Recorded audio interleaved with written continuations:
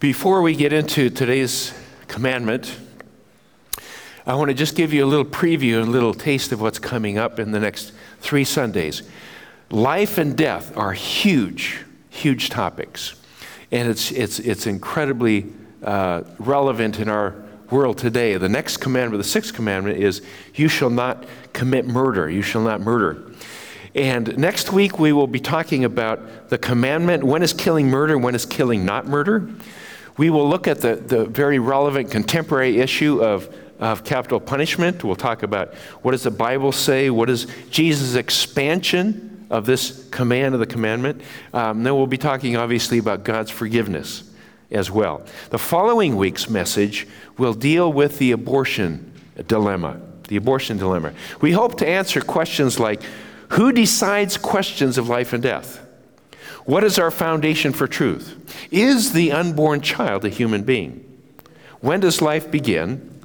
And is the taking of the unborn's life ever justified? And then the next week after that, on the 19th, is the combined service that we have. We'll be looking at war, military service, and pacifism. Was Jesus a pacifist? We'll answer all those questions, I hope, as we go. So the next 3 Sundays, very critical. We're taking 3 whole Sundays for the next commandment. Once upon a time, there was a little old man. His eyes blinked and his hands trembled. When he ate, the silverware clattered. He missed his mouth as often as not and dribbled his food on the tablecloth. He lived with his son, having nowhere else to live. His son's wife was a modern woman who was not sure in-laws belonged or should be tolerated in a woman's home. She said, "I can't have this. It interferes with a woman's happiness." So she and her husband at mealtimes took this little old man to the corner of the kitchen, had him sit on a stool, and fed him his food in an earthenware bowl. From then on, he always ate in the corner, blinking at the table with his wistful eyes. One day, the old man's hands trembled more than usual, and he dropped the bowl, which broke into pieces. The daughter-in-law was angry and said, "If you were a pig, you should eat out of a trough." So they made him a little wooden trough, and he got his meals in that. This couple had a 4-year-old son of whom they were very fond. One dinner time, the young man noticed his boy was playing with some bits of wood, and he asked, "What are you doing?" The son smiled as he looked for approval, and he said, "I'm making a trough to feed you and Mama out of when I get big." The man and his wife looked at each other for a while, and they didn't speak. Then they cried a little. Then they went to the corner and took the little old man by the arm and led him back to the table. They sat him in a comfortable chair and gave him his food on a plate. From then on, nobody ever scolded when he clattered or spilled or broke things. Some of you may have recognized this story as one of Grimm's fairy tales. The modern version might be to take Grandpa to the local nursing home and never see him again. Out of sight, out of mind, just get rid of the problem. This, in a crude but poignant way, illustrates the 5th commandment. Honor your parents, lest your children dishonor you. Or in Joy Davidman's words, a society that destroys the family destroys itself. Family. Family ties. When we think of the family today, we most often think in terms of our children, not our parents. Unless, of course, we're children still at home and we have parents and siblings. Typically, it's only after we have become parents ourselves that we look back and up towards our parents with new insight and appreciation, and we say, "Wow, this is what my parents did for me." The 5th commandment is at the heart of Jesus' ethical teaching called the Golden Rule. Do unto others as you would have them do unto you. This is also the heart of the 5th commandment. I want us to look today at family ties. Family ties. As we look at this commandment, we're going to turn to Exodus 20, verse 12. Just one verse, Exodus 20, verse 12. It's on page 60 in the Bible if you want to follow along there. Honor your father and your mother so that you may live long in the land the Lord your God is giving you. The fifth commandment is really about family. All of us are children, and many of us also are parents. As we looked, the first four commandments deal with our relationship with God, vertical, and the last six commandments, starting with this commandment, deal with our relationship with other people. It's the horizontal. The first of these deal with family, the relationships within the family. It deals with family ties. This is the centerpiece. This is the center. This is the starting point for all relationships. Family. Max E. Dunham writes, unless people learn to live together in the family, they aren't likely to learn to get along with anybody, anywhere. Very true. Well, let's look at some background. This was given to a culture and a time that was very different than ours, so let's look at the background or culture. Let's start with the establishment of family. This family. This commandment was written to a society or culture that was largely a clan society. It was largely a clan society. The man, when this was written, the father, was the undisputed leader of each family. Okay? Unlike today, where the man who says he's the king of his house will usually lie about other things as well. As a clan society, because the father was the undisputed leader, children were seen as extensions of their father's body or being. They were connected very closely. Individualism was unthinkable in this society. A person's identity was seen in connection with their parents. The identity as a clan member was primary. What they did or what they were as individuals was secondary. Because one could only survive as a clan member. Outside the family, you could never even live or survive. Life and death were dependent on your connection or your inclusion in the clan or in the family. A man was not so much himself as the son of his father. In the Old Testament, we read many times, David, son of Jesse, Solomon, son of David, etc. All throughout the Old Testament, you even find Jesus was the son of Joseph. They always talk about it in connection with the father. In my Norwegian heritage, we had the same thing that occurred as early as as late as the early 1900s. If your name was Hansen, that meant you were Hans's son. Svensson was the son of Sven. Anderson was the son of Ander. Nordvet, well, I never quite understood that.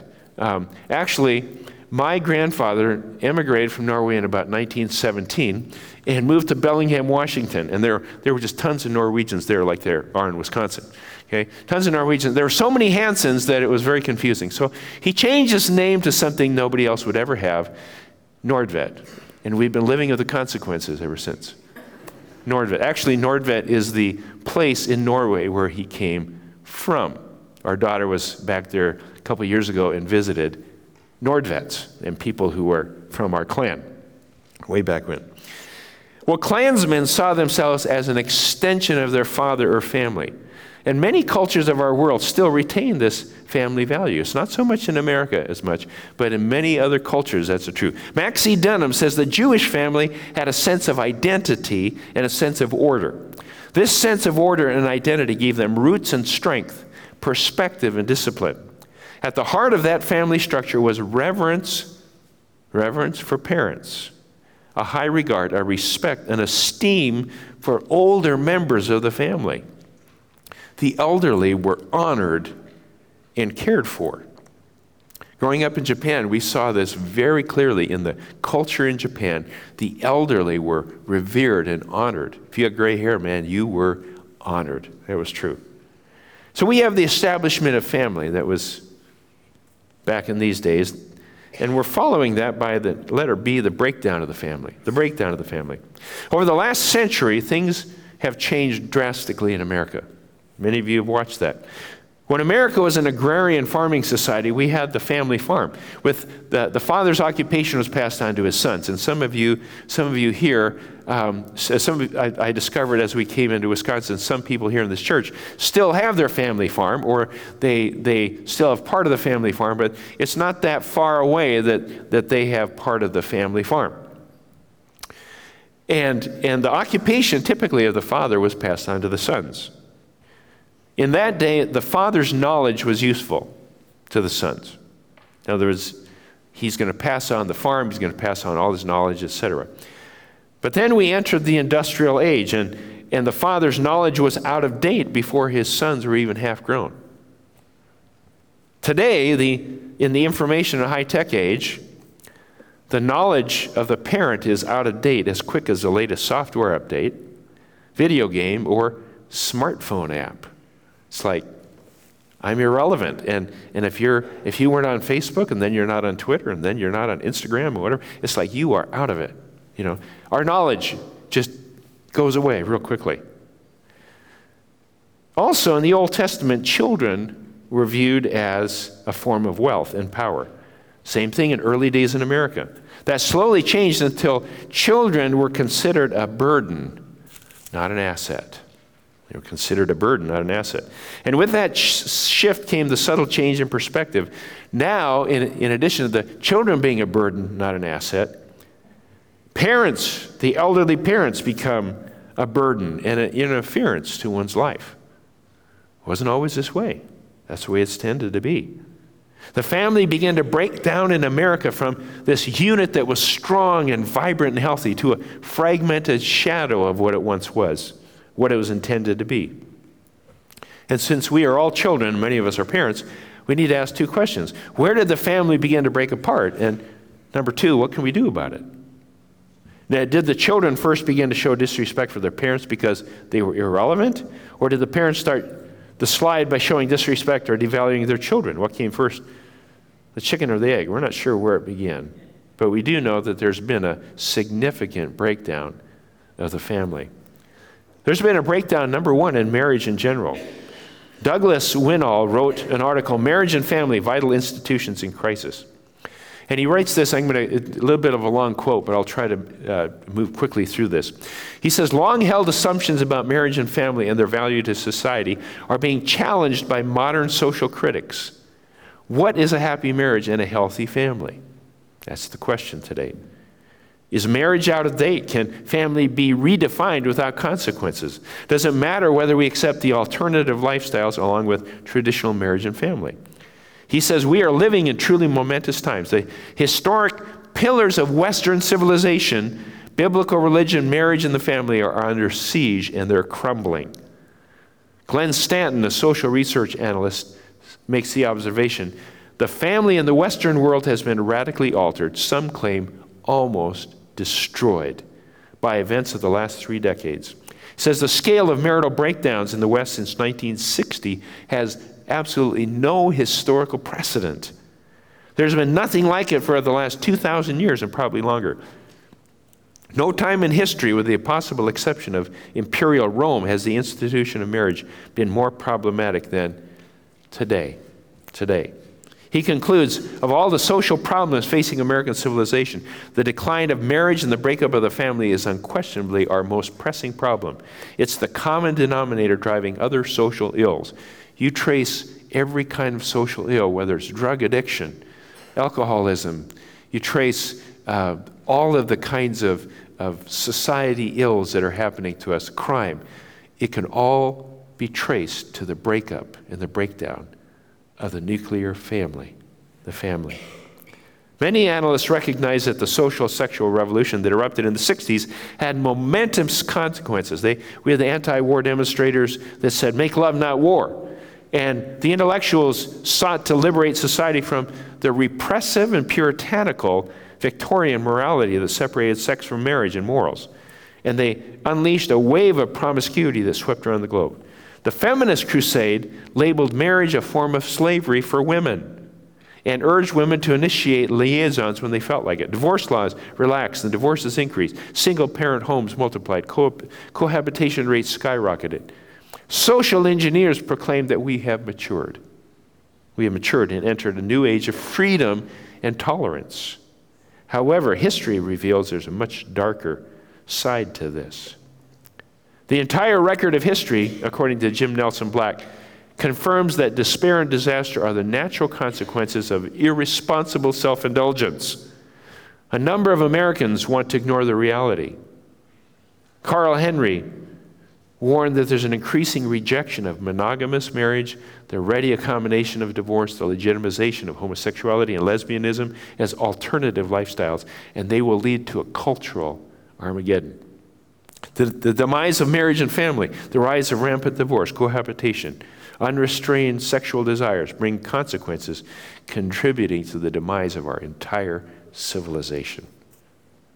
That's why it's so important to understand the significance of family. So we have the breakdown of family and marriage. Then there's the care of children, number 2, care of children. Make no mistake, children are made to be raised in families by 2 parents, a man and a woman. They've done studies, independent sociologists, secular studies that have discovered that the marriage of a man and a woman and children raised in that environment are far more healthy than any other model. Now, the breakdown first occurred. We say, how did this happen? This breakdown first occurred when Dad went off to work. You had this absentee father. He was working. Mom's job was to stay home and be with the kids. So you have the absent father that's not involved at all in the kids' lives. Dad's duty, besides bringing home the bacon, was his dubious role as chief disciplinarian. Mom would say to the kids, just wait till your father gets home. How many of you said to your kids, you don't have to admit that, just wait till your father gets home? For many years in America, it was not considered manly to love and to nurture with affection children in the family. Then in the scramble to have more, or basically sometimes economic necessity, moms went to work. Daycare became the choice. We basically saw our children in evenings and weekends. We let someone else raise our kids. Someone said, if you put your children in daycare from the time they're born, you can expect your children to put you in a nursing home when you're old. Oh, what happens with single parents? Single parenting, some of you are single parents. Incredibly challenging. How do we deal with the breakdown of family? Many single parents, not of their own choice. It's tough. And because of the breakdown of the family in general, the supportive networks don't exist. Grandparents used to be present, even in the home of children growing up, and many times they live far away because we live in these different cities and different places. And they're retired, they're absent, they don't have the kind of supportive networks that we used to have. There's a couple that we know that told their kids were married and had kids of their own now, and they said, we did our job, you're on your own. He said, we did our job, you're on your own. They bought a condo in Palm Springs and a small yacht, and they spent all their time golfing or cruising on the Puget Sound. No engagement at all with their grandchildren. What a travesty. What a missed opportunity of support and influence. Family. Family. Now, I'm just attempting to describe the general sequence of the breakdown of the American family. By the way, I know of far more instances where grandparents are so committed to their grandchildren, they'll sell their house and move to, Timbuktu to be with their grandkids because they want to support and work with them.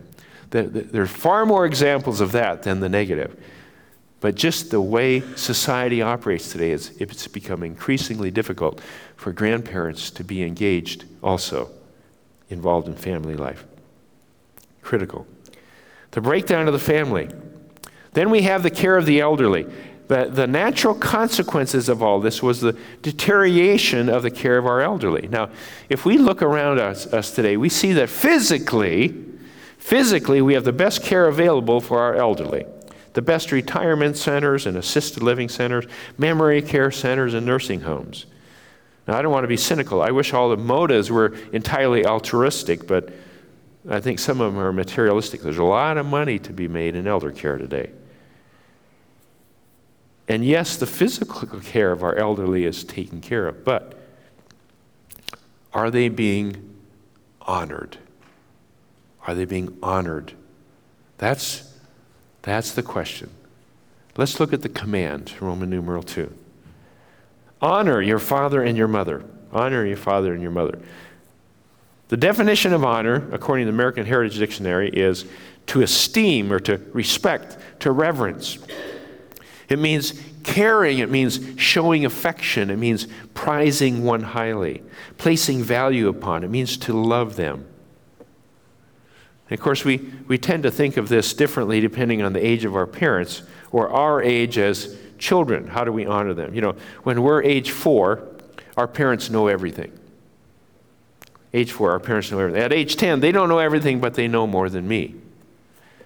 At age 16, our parents have lost their minds and know nothing. At age 18, I know far more than my parents. And by age 23, my parents have learned a great deal over the last 5 years. Then when you have your own children, our parents and their grandparents, once again, know everything. Okay? It's kind of this process we get through. Honor, prize, and respect. There's a passage, and we don't have time to unpack this a lot, but I just want to refer to it in Ephesians 5. It talks about family relationships. And Ephesians 5:21 is the first verse. It says, submit to one another out of reverence for Christ. When it talks about submitting to one another, there's this attitude of love and preference for one another in family.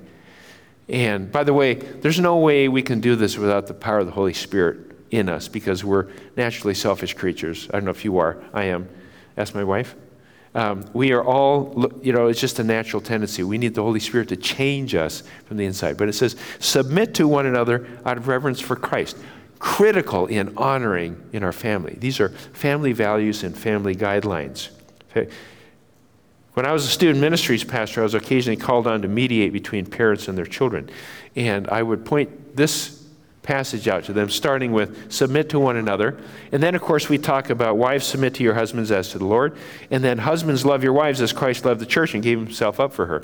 When there's mutual love and submission and working together in this kind of setting, it's a healthy environment of honoring one another.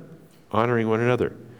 And then kids, 6:1, it says, obey your parents. Honor them. And then it says, parents, don't exasperate or frustrate your kids. Okay? So there are all kinds of guidelines. And we would go through these guidelines and try to analyze who's exasperating who and who's obeying. Are we honoring? Are we doing that? It's family. These are family values and family guidelines that we have. Honoring one another. What are the responsibilities of parents to children? 4 things among many. Number 1 is training. Number 2 is modeling or living it out. 3 is love. And 4 is discipline. Responsibilities of parents to children. There was a Sunday school teacher who was discussing the 10 Commandments with her 5- and 6-year-olds. And after explaining the commandment of honor your father and your mother, she asked, is there another commandment that teaches us how to treat our brothers and sisters? And one of the little boys raised his hand and says, yes, thou shalt not kill. Okay. Letter C, responsibilities of children to parents. Responsibility of the children to parents. Number 1 is obey. I didn't say that, God said that. And I know that 12 p.m. midnight curfew is very unpopular. Nobody else has to obey it. But if your parents say that's it, it's it. Obey it. Obey your parents. And then honor. Honor your parents. Honor your parents. Respect means respect, fear, revere, and highly prize. It is something that we're all called to do, no matter where our parents are. Now, what happens as our parents age? We all grow up. We gain independence. We become adults ourselves.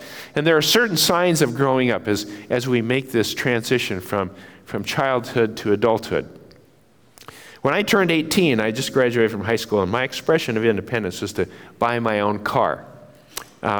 I worked summer jobs, saved my money, had a down payment, bought my first car with my own money. I was so proud of that. I was going to express my independence. It wasn't anything great. It was a 1967 2-door Ford Fairlane red, bright red, 289 V8. So it moved down the road. I jacked it up, put some wide tires and Baby Moons. I couldn't afford mags, but I could afford those. Baby Moons were like $20 a piece or something. Put those on there. So my expression of independence. Well, all through our lives, we are children of our parents, and we like to push that and move us into independence.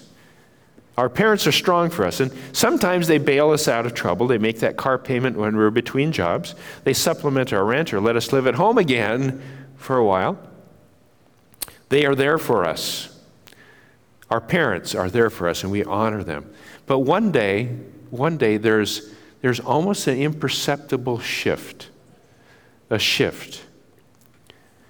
At age 23, I was a student at John Brown University in Arkansas, and I received a phone call one night. My dad, who lived in North Dakota, was in the hospital. He had major blockages in 3 arteries. They were going to have to do open heart surgery. And that was, at this time in history, this was experimental. This was not done very often. He was only 53 years old. I was unable to get home in time, so I stayed in school, not knowing really how serious this was. And after his surgery, they kept him in ICU for 30 days under sedation. By the way, 9 years later, he had the same surgery.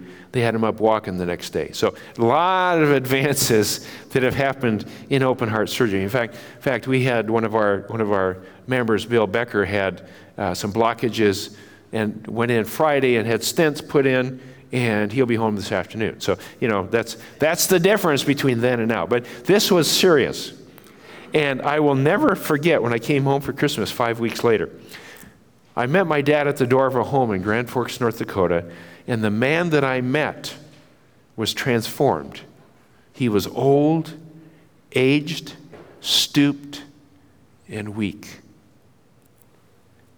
A shift in roles commenced immediately.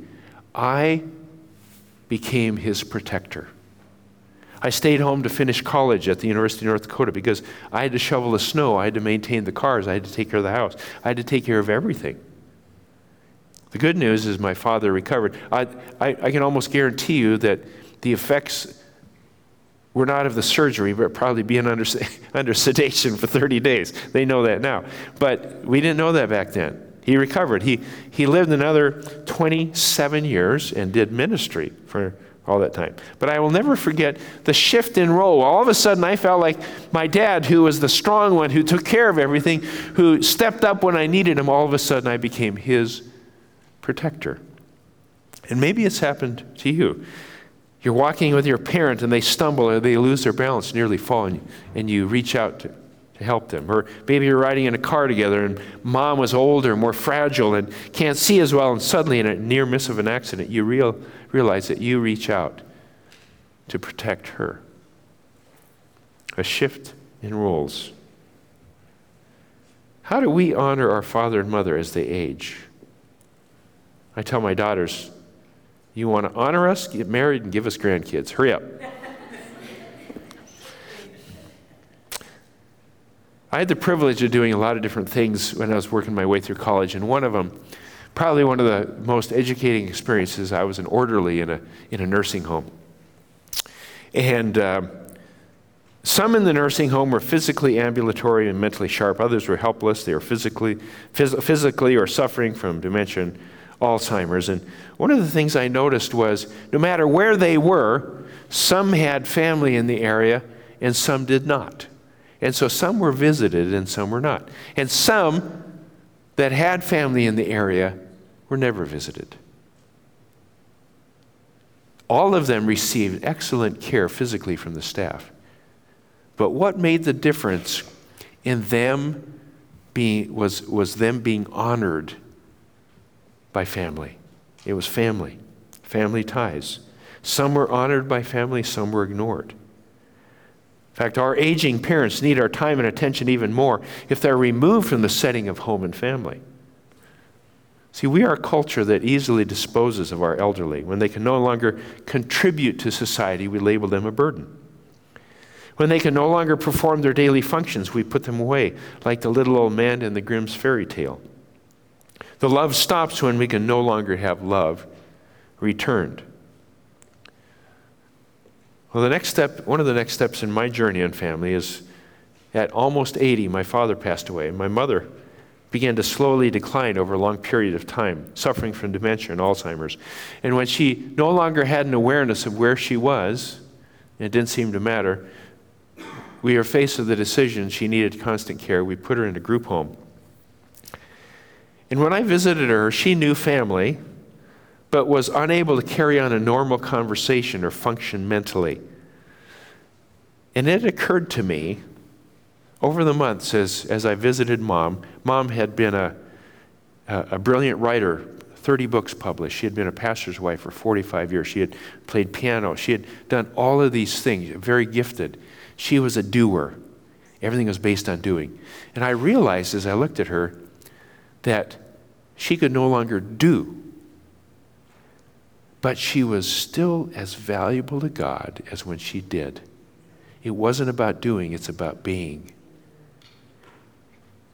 And that was a revelation to me that I placed value on doing, and I realized it wasn't about doing, it's about being. I know many a family has had to make the agonizing decision to put one or both of their parents in a nursing home. Sometimes there are no other options. None of us is equipped to give 24-hour care. And the question is not, should we put dad or mom in a nursing home or in elder care? The question is, are we honoring our father and our mother? And can we continue to honor them as they receive the care they need? Underlying this commandment is a clear valuation of human life and human dignity from conception to natural death. The value is always there. Honoring our fathers and mothers. No matter what our life stage, beginning of life, end of life, life is precious and valuable.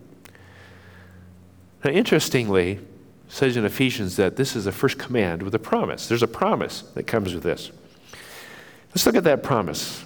Ephesians 6:3 says, honor your father and mother so that it may go well with you in the land the Lord your God is giving you. What does he say? He's saying, you will live long, you will live well, and you will enjoy life. Why does God give us this commandment? God's top 10. It's about relationship. It's about relationship. It's about family. It's for our good. It's for the good of society. Long life, security in your land. Honor your father and mother. God's promise of security, long life, and good life. Because when a family lives together in order under God, the result is the quality of life that God intended. God says, I promise. Let's pray. Father, we thank you that you give us guidelines that are so rich and so meaningful. And I pray, Lord Jesus, that you would give us wisdom and understanding of how we honor our parents. And not only other family members who are directly related, but maybe grandparents or uncles and aunts and people who are further along in years. And I pray, Lord Jesus, that we would understand and begin to understand the why. Father, our families we have brokenness. We have much brokenness in our society and culture. And there is no such thing as a perfect family. We know that. But we thank you that you are a redemptive God who redeems us and keeps us and heals us. And I pray, God, that you would help us to be able to emphasize this part of our family life, that you love us so deeply. And we pray, God, that we will honor you as well. In Jesus' name, amen.